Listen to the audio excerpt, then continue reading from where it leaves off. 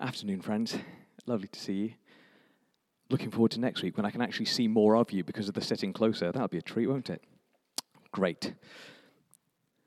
So, as Rachel has said, last week, Toby began a new series for us looking at the book of Daniel in the Bible.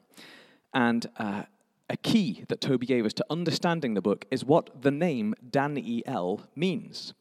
Daniel in Hebrew means God is my judge, and I think that's a really handy thing to bear in mind as we travel through this book. It'll give us a perspective, a framework for everything that happens next.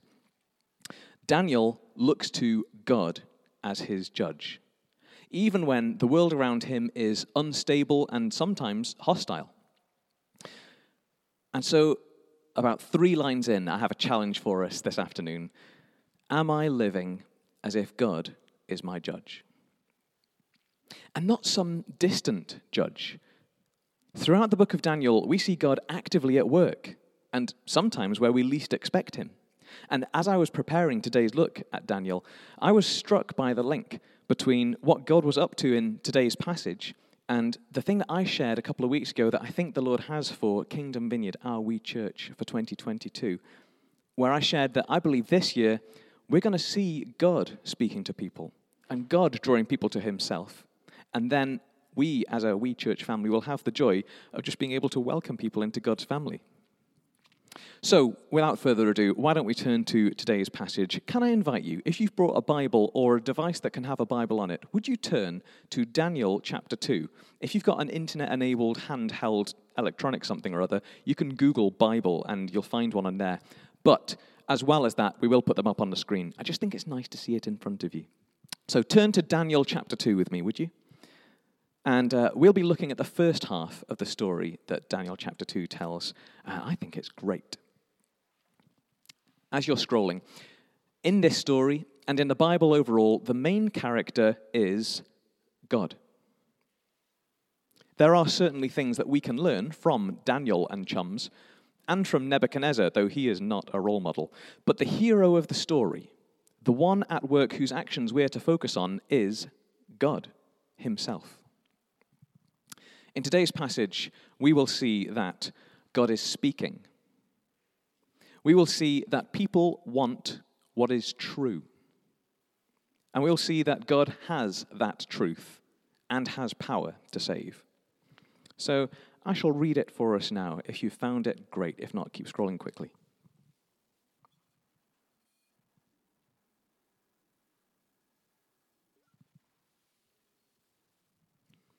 Daniel chapter 2, starting at verse 1. In the 2nd year of his reign, Nebuchadnezzar had dreams. His mind was troubled and he couldn't sleep.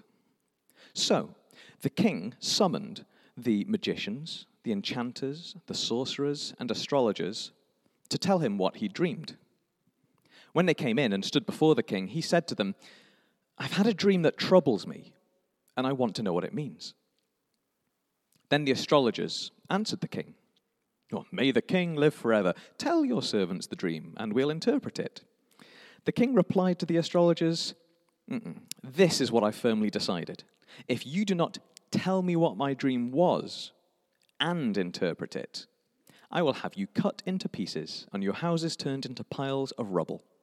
But if you tell me the dream and explain it, you'll receive from me gifts and rewards and great honor. So tell me the dream and interpret it for me."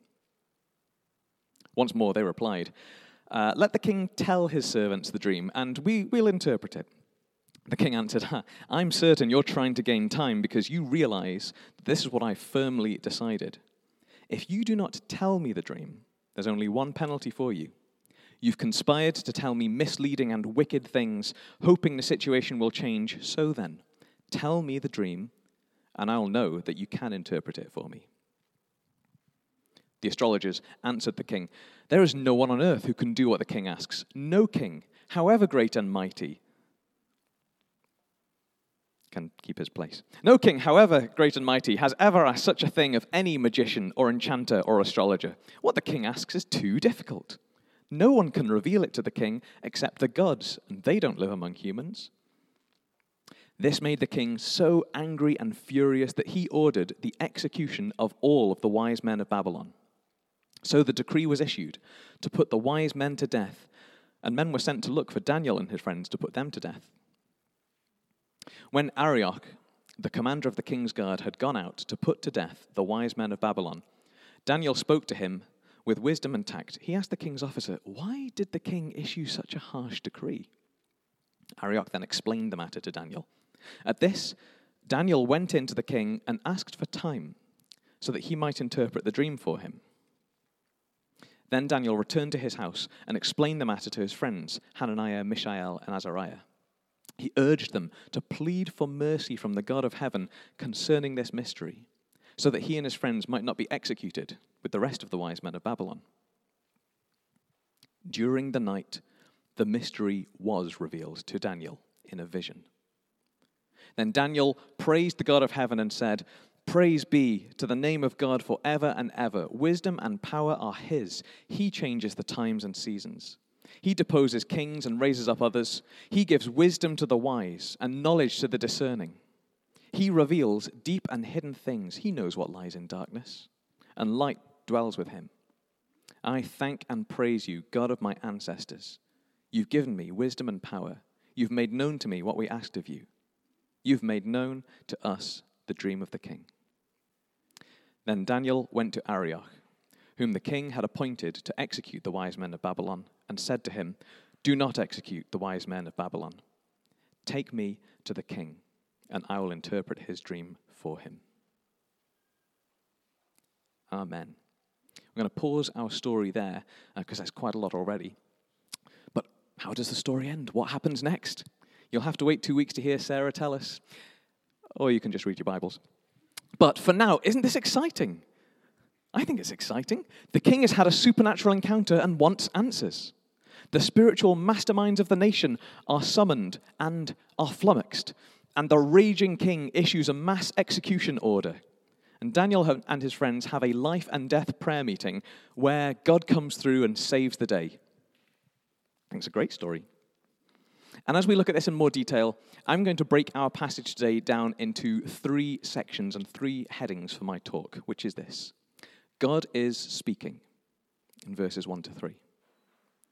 People want the truth, verses 4 to 13. And God has that truth and the power to save, verses 14 to 24. So section 1, God is speaking, even when we might not expect him to, and to people we might not expect him to. As Rachel said in her introduction today, we're a church that often experiences God speaking to us through things that might not feel terribly supernatural. A word that pops to mind, or a Bible verse, or a sympathy pain, or an image. Sympathy pain is part of our body sort of suddenly and inexplicably becoming sore. But when we share those things, those senses that, oh, is this God? When we share those, they become a moment for someone else to say, "How did you know?" And for them to experience God lovingly reaching into their lives with power, all through one of his faithful children listening out and bravely sharing, "I think God might be saying this. Would you pray about it?" I absolutely love to see it. I marvel at God's kindness and his power every time it happens.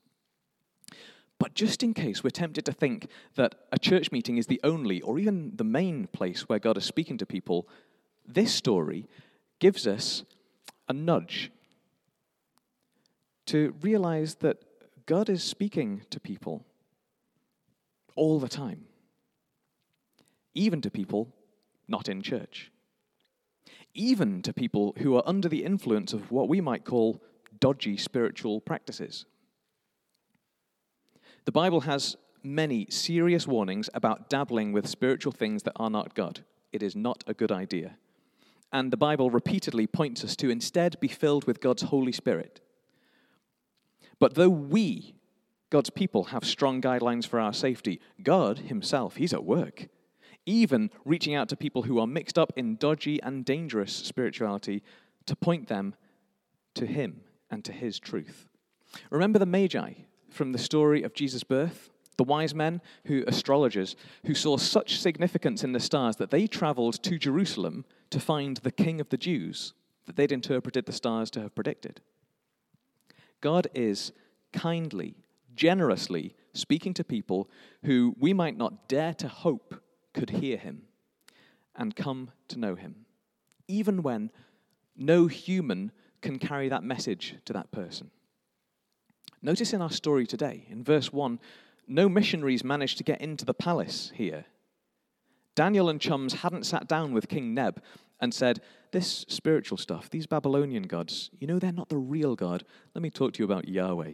They hadn't had that conversation. None of that had happened. God does tell us to go and make disciples of all nations. But he's going too.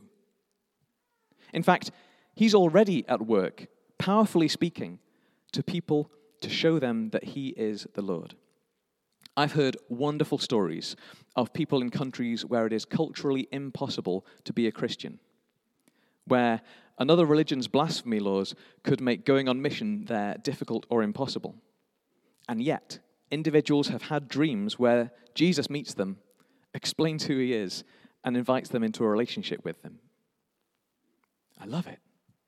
And in the UK, I know of a story where a team offering prayer for healing were on the streets of Birmingham, and they met a man who had another faith, came and sat with them to receive some prayer for a sore knee.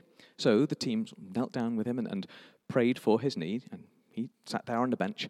And the deal is that they pray for healing, and then if something happens, then they get to explain to the person, actually, that was Jesus. That was his presence and his power. Shall we tell you about Jesus? And give the person a chance to have a relationship with him. Great. But this guy just sat there. And so, they prayed for the knee, and then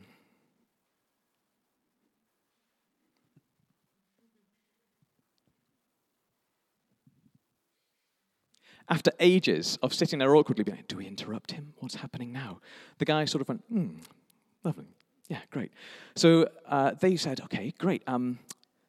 Should we talk to you a little bit about Jesus? And I know all about it. What do you mean you know all about it? Yeah, he came and sat with me just then. We just had a chat. So the guy explained that Jesus had come and sat with him, introduced himself, the guy hadn't known him, explained who he was, explained how to have a relationship with God through Jesus, and the guys on the praying for the streets were sat there going, yeah, right. Oh, okay, sure, great. Oh, and his knee got healed. Come on. So Jesus is doing this stuff. Jesus is already reaching out to people, those who we might not even dare to hope could hear him, our friends and family who might seem so far away from a relationship with God, people around the world who might seem so far away from the chance to meet with God. God is already on mission. Though he invites us to join him, he's already on mission. And he's absolutely able to speak to those who haven't asked him to be the Lord of their lives yet, too. Can I invite us, friends, to pray for moments to introduce people to Jesus and for us to pray for him to be speaking to them already? What a lovely thing to be able to long distance say, Lord, would you go and talk to them for me already? And so God gets the attention of King Nebuchadnezzar through a dream that King Neb knows has a spiritual significance to it. Verses 1 and verse 3 tell us and re-emphasize he was troubled by the dream. This landed within him. Something about this dream was more than just last night's cheese board at work on his subconscious. He is sure that this is a supernatural moment. He's willing to stake their lives on it. And I've had dreams that I know are from God. I've also had dreams that seem weird, and when I've woken up, I've thought, well, that doesn't seem necessarily God-given, but I've written it down and I've prayed about it, asked God to show me whether they were from him and what they meant, and I've chatted to people who have grown God's gift of discernment in their lives to be able to see what God often says through dreams. My experience of all of these things is that God is graciously, generously giving messages of love, of encouragement, of information about what he's up to and warning through dreams. I'm certain God speaks through dreams. But I hadn't had one for a while. And as I was preparing this week's talk, I thought, I I wonder if anyone I know has had a God dream recently, when a family member of mine, who knew nothing of my topic for this week, sent me a message out of the blue saying I had the strangest dream last night and telling me what was in it. And it was filled to the gills with biblical imagery, had a powerful message of God's loving invitation in it that was bang on for where they were at the time. My friends, God is at work already amongst people who have a relationship with him and people who don't yet.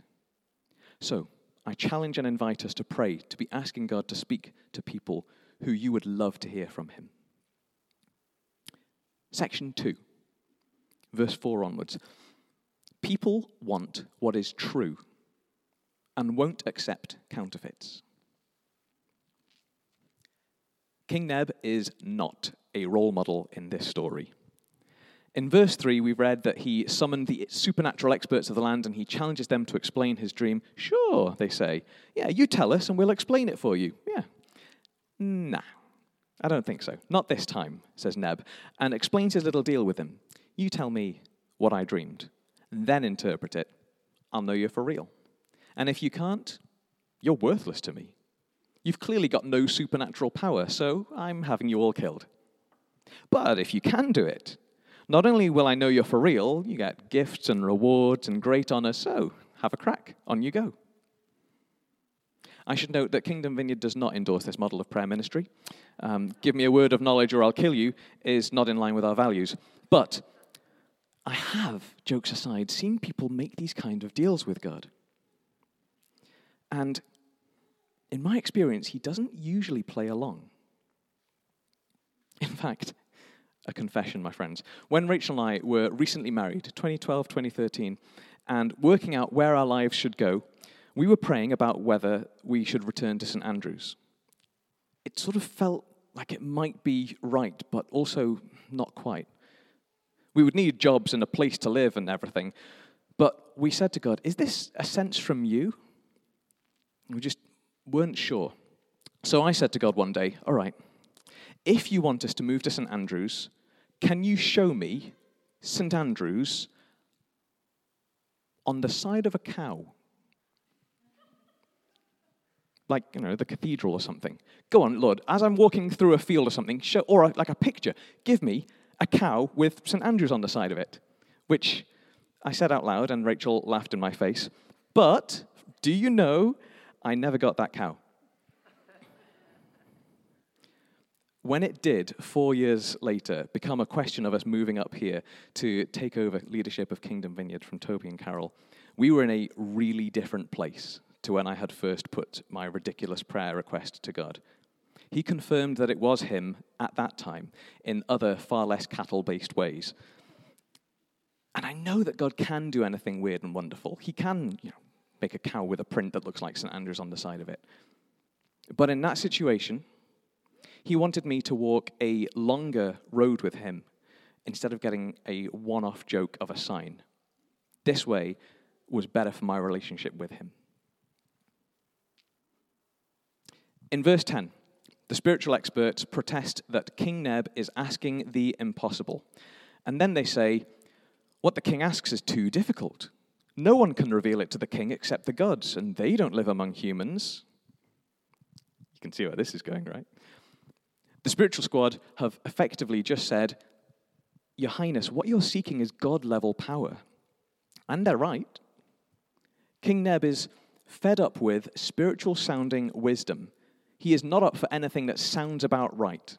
He is done with the ancient equivalent of those Instagram accounts that sound helpful, but actually they're just empty. What he wants is truth, and he is ruthlessly rejecting counterfeits. I get it. I get where he's coming from, and I kind of like it. Which, when I said this in our preaching planning team meeting, the room looked at me with horror like I just sided with a murderous maniacal monarch. But I get it. I get where he's coming from because, I was an atheist until I was 18. And not an agnostic, not a polite respecter of other people's viewpoints. I was actively out there trying to save the world and set free those poor, deluded people of faith and show them that science had all the answers and a proven religion rubbish years ago. That was how I was running around the world because I was convinced there was nothing to faith. And then I had a supernatural encounter. I had an encounter where I was certain God was real. And one of the first questions I asked him was, is this who I think it is? Because I wanted to make sure that I was connecting with truth, what is real. This was too important to me to settle for something that might be wrong. Neb knew that it's so easy to get distracted and placated by something that seems about right and we don't necessarily fully explore. And he wasn't going to have it. I respect that. Though the murdering's a bit much. I reckon that the people who you live and work amongst, who each of us live and works amongst, are hungry for what is real. Especially if God has already been at work in their lives, nudging them along. Especially if actually he's nudged them himself through something like a dream or some other encounter with him. When we come to know God and grow in a relationship with him, we discover more and more that his word, the Bible, is true and real. Stuff just lines up. And when we experience him speaking to us and learn to hear and understand what he's saying more and more, we discover that he is true. He is real. He's faithful. And he truly wants what's best for us. And just like King Neb, I am convinced that the people around us want what is real, what is true, what is effective in their lives, what has power to build their lives upon. Which brings me to point 3.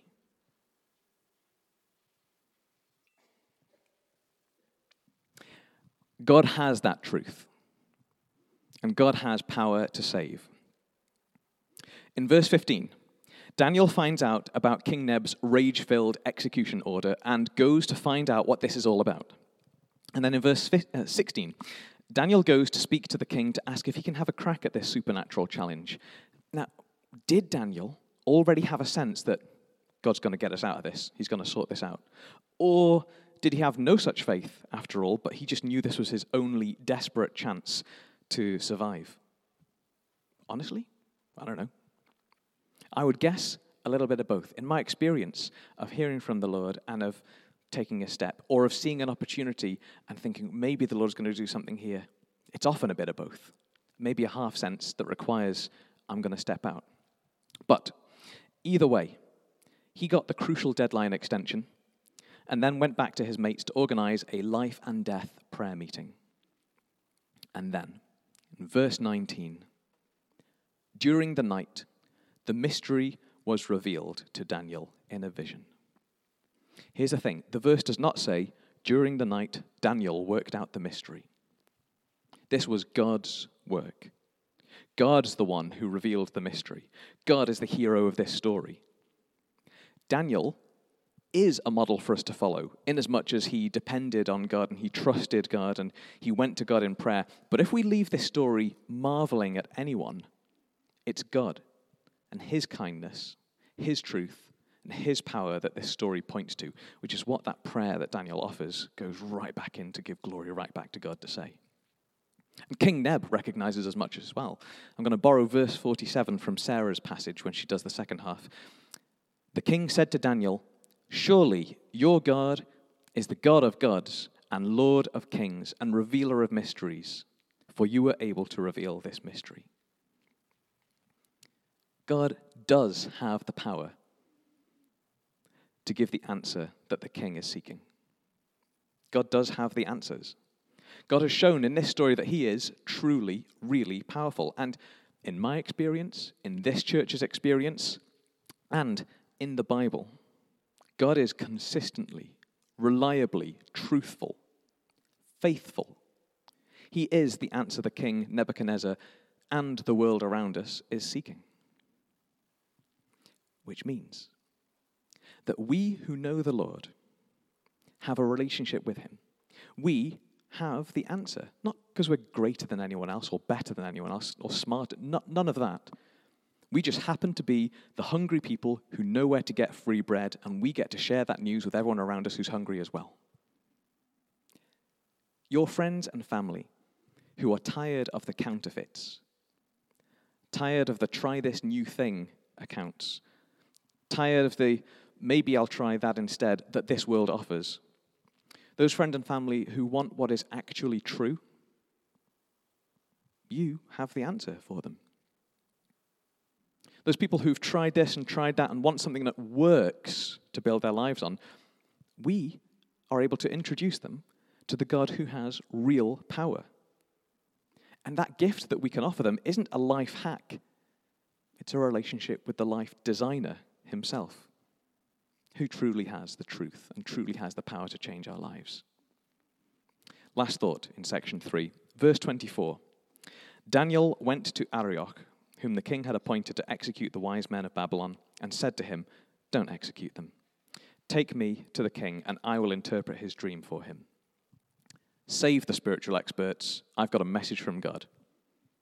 The upshot of God giving Daniel this impossible knowledge prophetically of what the king's dream was of is threefold. Number one, Daniel and his mates get to live. God has saved them when they cried out to him, which is good. Number two, the king knows that God is real.